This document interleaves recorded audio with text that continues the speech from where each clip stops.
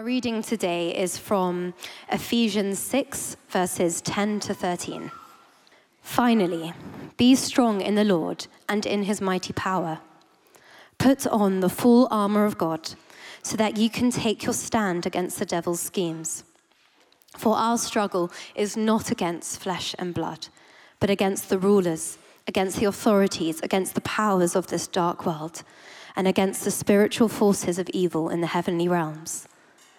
Therefore, put on the full armour of God, so that when the day of evil comes, you may be able to stand your ground, and after you have done everything, to stand. This is the word of God.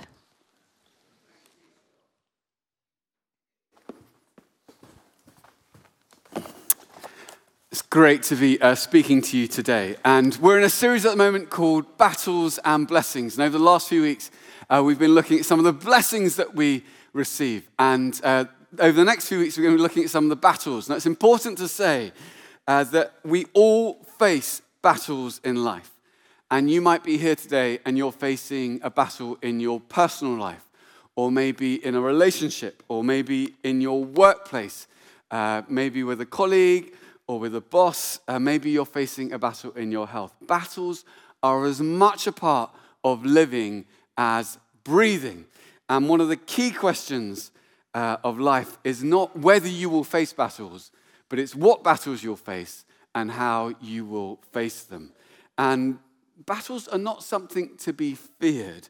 They're something to be faced. The Bible is remarkably upfront about, as we've seen, about how there are these remarkable blessings which are given to us in the midst of battles, and how when we face battles, even in the midst of those battles, there is a blessing to be found. So I want to speak today about how to face your battles.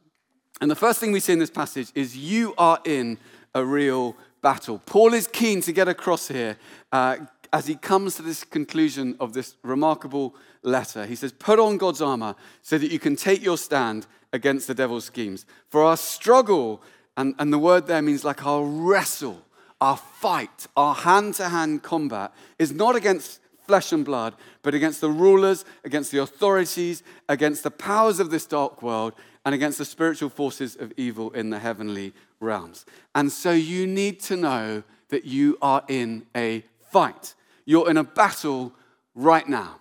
And sometimes you might be aware of that, and it very much feels like that. It feels like every step you take is in contested ground. And sometimes you might be completely unaware of that. And there's like a cosmic element to that battle, which Paul describes, huge powers, principalities, forces, all seems quite Lord of the Rings, Harry Potter. And then there's a very intimate, personal side to that battle. This hand-to-hand combat, this wrestle, this personal battle that people have to face. And I just want to acknowledge that sometimes in the church, we can give a slightly false impression of what it means to follow Jesus. Sometimes you can think that following Jesus might mean that you step into a life of untroubled joy. And it's almost like you're skipping through fields of flowers, and the sun is shining, and everyone's smiling at you. You never have a difficult email in your life. The traffic lights are always green. The trains are always on time. People only say encouraging things to you.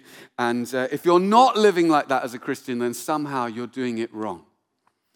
And that's not quite right, because while it's true to say that the Christian life is one of remarkable peace and joy and freedom, it's also the case that when you encounter Jesus, when you become a Christian, you step onto the field of play in a whole new way.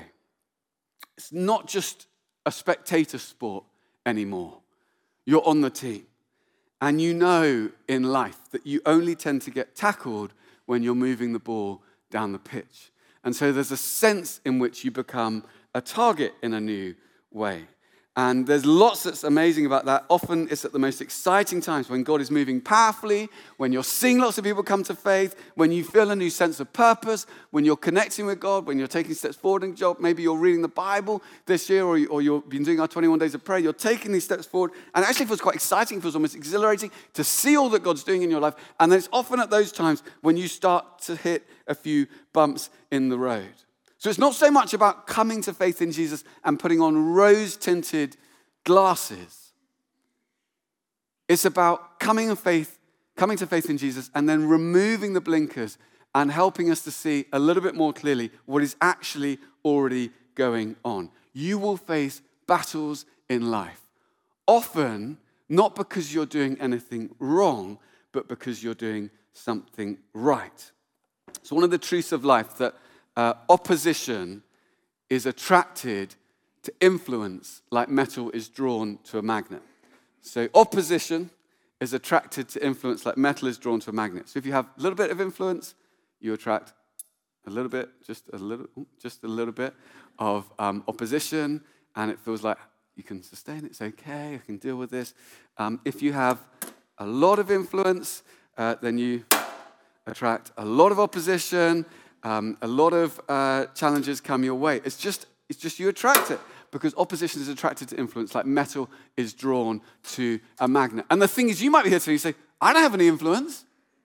I don't want any opposition to come my way. No, not me, little old me. I can scarcely get a coffee in the coffee shop. The baristas ignore me. At a bar, they won't let me order a cocktail. You know, when I wave for a taxi, it doesn't stop. I don't have any influence. But that's not the case. You know, if you've encountered Jesus, you have every spiritual blessing in the heavenly realm. Your heavenly Father is in charge of the universe, and he bends his ear to hear your prayer. So you have extraordinary influence. It's a spiritual reality for every Christian. And so inevitably, some opposition will come your way. Now, I just also want to acknowledge that it might feel, particularly, I met some people earlier this morning who it's your very first time in church today, and you might be like, goodness me, I picked a Sunday to come. In the reading, it's something about a devil, and there's like spiritual forces, and goodness me, I was just starting to feel there might be a God, and they tell me there's this other side, and what's going on. And I just want to say to you, I think it's really important in the cultural moment we're in, which I think is changing very fast. But for most of human history, most cultures in the world, most nations in the world have had a category for what we would call supernatural evil. And actually, over the last 20 years, our culture in this place at this time has moved that very much to the fringes. But in some senses, it's an aberration. It's an abnormality. It's highly unusual. And actually, even in our current culture, that is shifting very quickly. I think it's almost disappearing now. There's more awareness of evil and more interest in those things than I think there ever has been in my lifetime.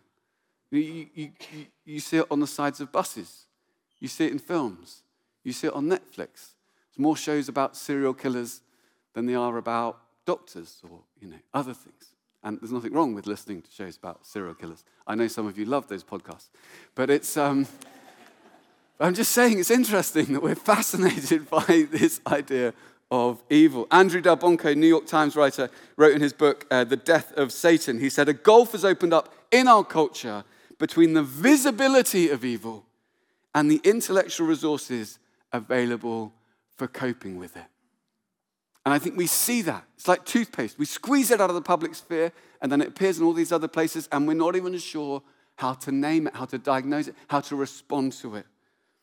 So I just want you to allow for the idea this morning, if you're finding this a bit unusual, that you might be a little bit culturally narrow, a little bit ethnocentric, and it might be good to learn from other cultures and other times and listen to what the Bible has to say about this. Now, there are two risks when we talk about this whole area. The first is to be obsessed with evil, and the devil, our enemy, would love that.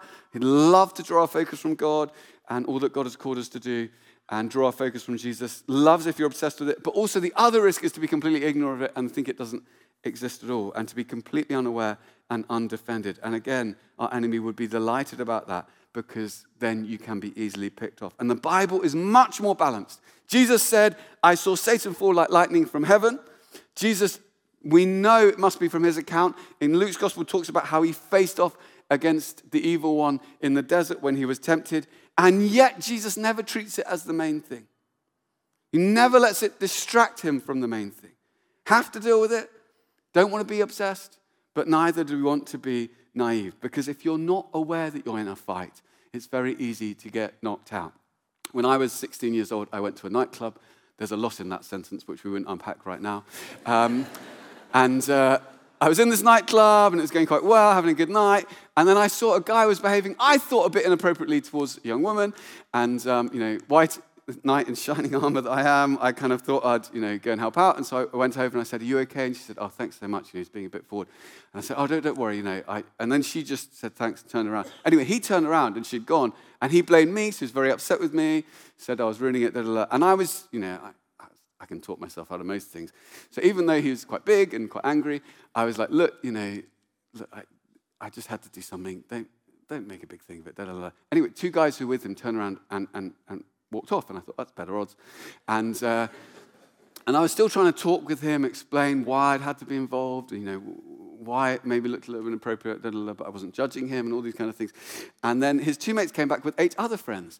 And I thought, that's not so good. And they kind of crowded around me in a semicircle. And I was like looking at this thinking, this is not really going well. But I still thought I could back myself. So I was like, look, guys, you didn't come to a random club tonight to fight some guy you've never met before. Turns out they did. And one of them just kind of punched me across the face. But the thing was, it wasn't that hard a punch. And if you know punch, it didn't really connect. So it was like a glancing blow. So it hurt a little bit. I was just, that's rude. And then I carried on talking to the rest of the group, saying, look, come on, there's a way through this. We don't want violence, in this day and age. Then another guy hit me. And that was a proper punch. Actually hurt quite a bit. Took a step back. I was like, ow. And then my friend James came running out and over and said, Steve, it's on. Stop talking. Start doing something. And I was like, oh, right. And then it all kicked off. And, the bouncers took their side. And we were ejected. And to this day, I remain banned from Visage nightclub in Hemel Hempstead. It's not a serious penalty, but the injustice of it grieves me because we didn't actually do anything wrong. And but if you're in a fight and you don't realize you're in a fight, sooner or later, you're going to get knocked out. Sometimes the time for talking has finished, and it's the time to start doing something. And Paul writes here, he says, our struggle, our battle, our hand-to-hand combat is not against flesh and blood. Lovelace, who wrote a really fascinating book about principles of spiritual life, says this. He says, much of the church's warfare is fought by blindfolded soldiers who cannot see the forces ranged against them and who are buffeted by invisible opponents and respond by striking one another. I love that image. 2 soldiers blindfolded, being agitated and prodded and poked by invisible enemies and taking out their swords and swinging wildly at each other because they think it's the other person who is causing all their issues. You're in a battle, but it's not against flesh and blood. Just want to do a quick thought experiment with you. Why don't you close your eyes, and you can do this online as well, and just picture in your mind's eye your biggest personal enemy today. Okay? Now, I'm glad no one's looking at me. I was a bit worried about it. Oh, one person is. And now, your true enemy is not that person. Your true enemy is a spiritual enemy, far more powerful, far more devious, far more scheming, far more dangerous. The person you've just pictured, for all their faults and for all their mistakes and for all their errors, they're just flesh and blood. They're just molecules and organs. They're flesh and blood. They are not your true enemy. The reason Paul says here your battle, your fight is not against flesh and blood is because so often when you're facing difficulties, when you're facing battles, it's easy to just project the blame onto other people. So easy when you're in a battle to personalize it and to project it on someone and think, if I could just get that person out of my life. Oh, all my problems started when I met that person. Oh, all my issues are with that person. If I could just extricate them, put some distance between me and them, if I could just remove them in some way, then it would be absolutely fine. Now, not every personal problem in your life is caused by your spiritual enemy. Like, it doesn't really work to go away and say, oh, that's the devil again, when you get into a fight or when you have an argument at a petrol station or whatever it is, or a disagreement with a colleague. You can't just say, oh, yeah, now I see what it is. Yeah, it's not because they're a nightmare or I'm a nightmare. It's the evil one at work. It doesn't work just to say that every time, but allow for the possibility that might be at play in some of your relationships. Why? Because the Holy Spirit loves to rest, not just on people, but on the relationships between people. And so it makes sense that the enemy would not just attack people, but would attack the relationships between people. Your enemy wants to isolate you. He wants to sow division. He wants to try and distract you from how God is at work in your life and how he's making you more holy by getting you to focus on other people's faults. He wants you to see other people as opponents and competitors rather than friends and collaborators. He wants to play your pride and insecurity so he can set you up against people. I had a colleague a number of years ago, and we were working in a similar sector, and as it happened, he was a Christian. And people would often play us off against each other. And sometimes they just do that in a context. And so we'd had a few kind of like little skirmishes, a few little run-ins, and then we had one thing where we almost fell out. And we sat down together to talk about it. And he was so wise. He said to me, do you know, Steve, people are like really setting us up against each other. I don't think that's great. I said, I don't think that's great either. He said, do you know what we need to do? We need to commit to thinking the best of each other's actions and of each other's motives. He said, I think that's probably the only way through. And I thought, he is absolutely, utterly, and completely right. Because, when there's ambiguity in a relationship, you tend to project onto the ambiguity. When there's ambiguity in a relationship, you tend to interpret ambiguity negatively. And so I found if there's a difficult situation, the only way I can get through it is I'm just going to think the absolute best of this person's motives and of their actions. I'm not going to project my stuff onto them. I'm going to keep my side of the road clean. And I'm going to pray that actually God might use it for good. Often, I think, when we're set up against other people, it might be because there's a deeper kingdom significance to the relationship and the enemy wants to skew it off, blind you to its potential. Your struggle is not against flesh and blood. Save your energy for the real battle. And then Paul says, our struggle. We need each other. The images of ranks of soldiers standing shoulder to shoulder, ready to face the adversaries. You can't do this alone. You're not meant to do it alone. You need other people. We need young people with energy. We need older people with wisdom. We need people from different backgrounds, different perspectives, different wisdom. We need people alongside us. We want to lean into what God is doing. We don't want to get good at pointing out other people's faults. I had a moment when I was in my 20s where I realized I was getting quite good at pointing out the faults. And I thought, I don't want to come face to face with Jesus. And he said, oh, Steve, what did you do with your life? You lived in this area for a while. There was some exciting stuff happening there. What did you do? I said, well, I thought my role was to point out the faults. No. Oh, you lived there for a while. There's some exciting stuff happening there. Loads of opportunities for mission. What did you do? I thought my role was to point out where people who were doing great things could have done them better. No. I didn't want to be like that. So I said, Lord, I don't want my struggle to be against flesh and blood. So I'm going to keep my side of the road clean. You were in a battle. But the second thing we see in this passage is you have a powerful ally. Paul writes, be strong in the Lord and in his mighty power. Be empowered. It almost means be empowered in the Lord and in the strength of his might. Another way, let the Lord's strength empower you. Or find your strength in the Lord. I personally am independent. I don't like being dependent. I love to think I can make it on my own. I hate to rely on other people. So one of the things the Lord has taught me most about myself is that I need to. But when you're in a spiritual battle, you cannot survive on your own. You haven't been made in that way. You were never designed to survive on your own. And you cannot because you don't have adequate power to engage on your own. You can only do it in his mighty power. And one of the blessings of the battles that we face in life is that we realize all over again just how much you need God's help. A couple of things about the Lord's power. In Ephesians 1 we heard last week, his incomparably great power for us who believe. That power is the same as the mighty strength he exerted when he raised Christ from the dead and seated him at his right hand in the heavenly realm, far above all rule and authority, power and dominion. God's power for us, for you, in whatever battle you're facing today, is the same power which he used to raise Jesus from death to life. So God's power, which is at work for you in whatever battle you're facing today, is resurrection power. Incomparable resurrection power. You have resurrection power on the inside of you.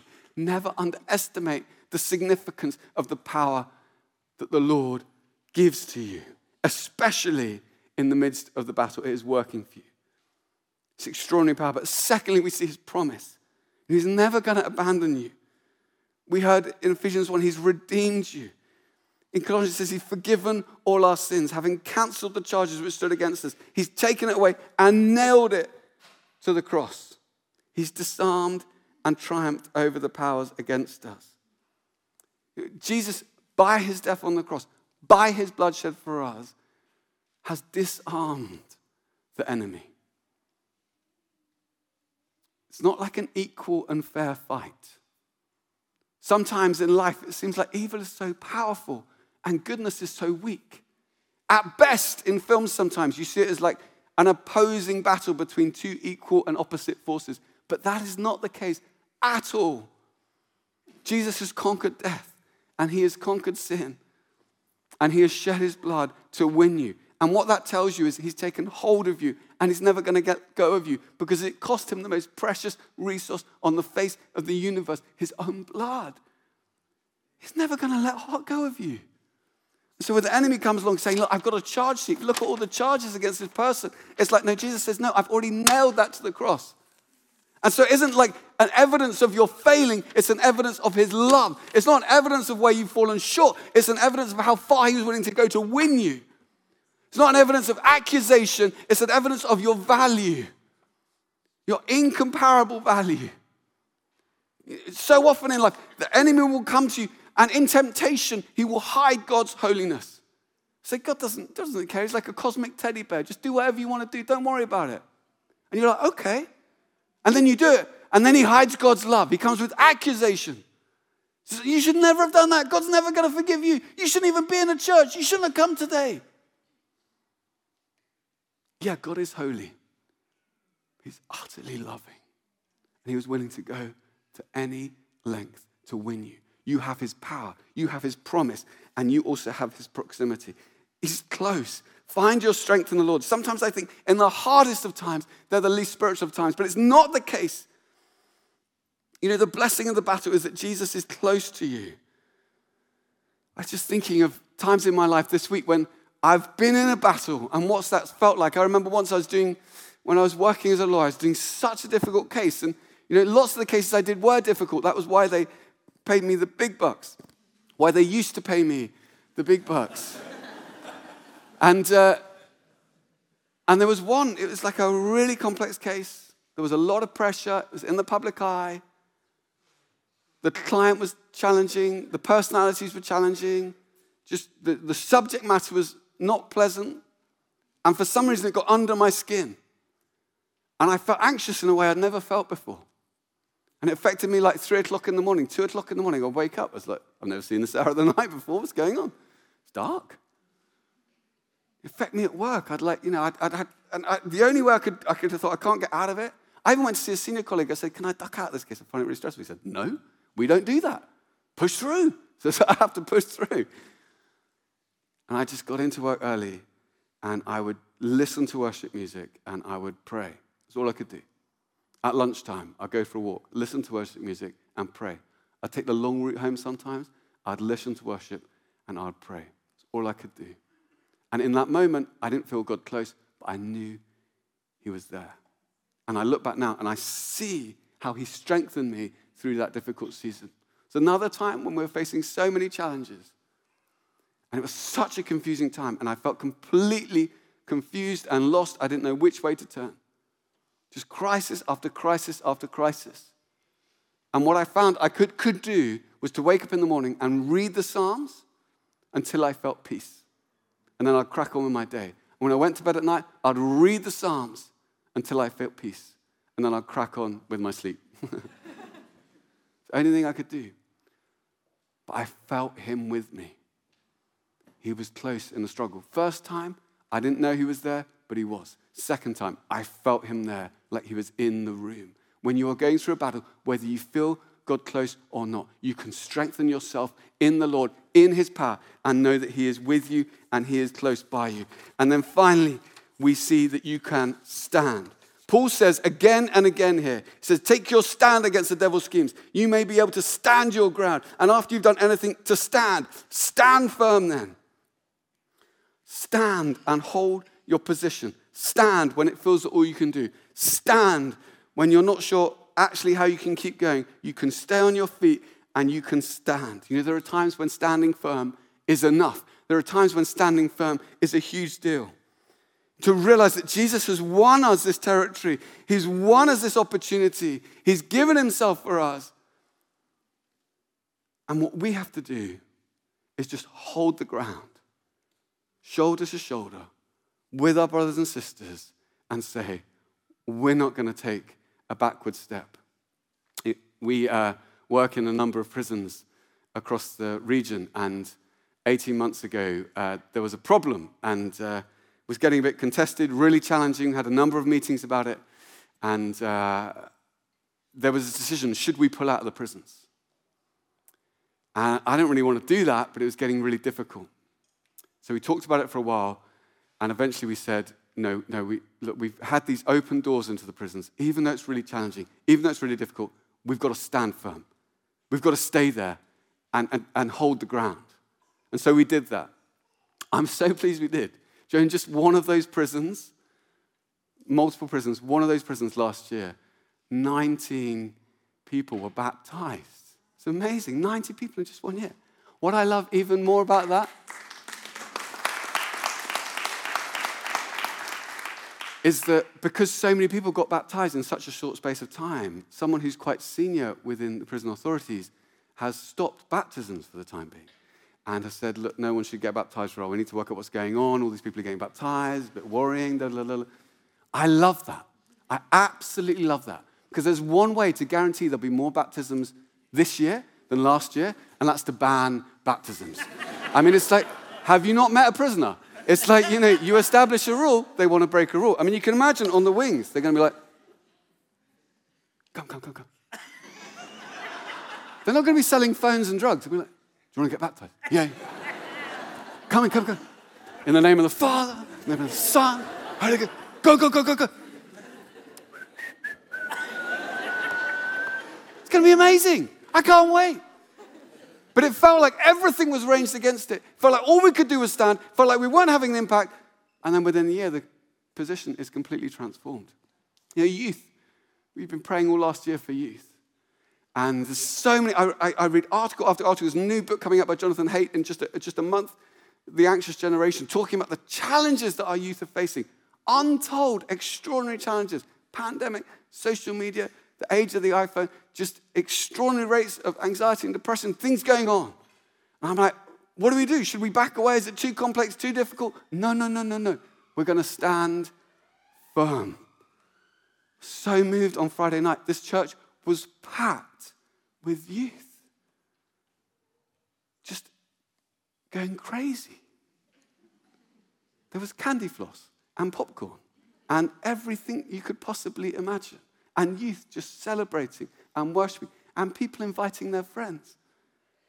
And kids who'd never been to church before coming and saying, this is cool. I'll take that. We've got to stand firm. It's so tempting when you're going through a battle to duck out. So tempting to walk away. So tempting to go quiet. So tempting to dilute the faith that's been handed down through the generations to us. Take your stand. You're not alone. You're in the massed ranks across the world through history of those who know Jesus Christ as their Lord and Savior and their King. and they rely on you just as much as you rely on them. If one person leaves a Roman line of soldiers, there's a gap. The enemy can exploit it. But as long as we stand shoulder to shoulder in the line, firm, straight ahead, there's very little that could be done. Other armies would crash against Roman legions like waves on rocks, because they would stand firm and they would stand shoulder together.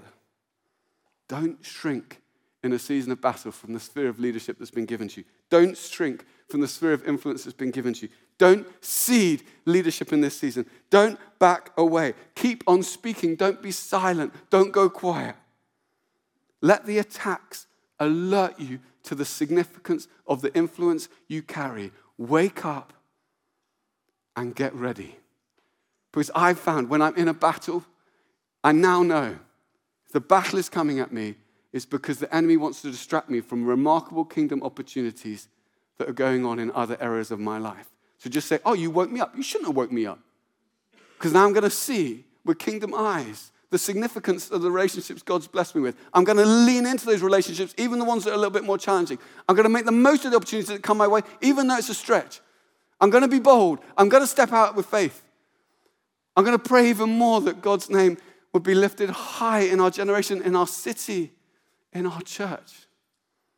I'm going to intercede for this rising generation. I'm going to pray for the least, the last, and lost to encounter Jesus. I'm going to pray that we see more people come to faith over the last 3 weeks than I've ever seen in my life. I'm going to pray that continues. Yeah, I might be in a battle. I'm not going to waste that battle.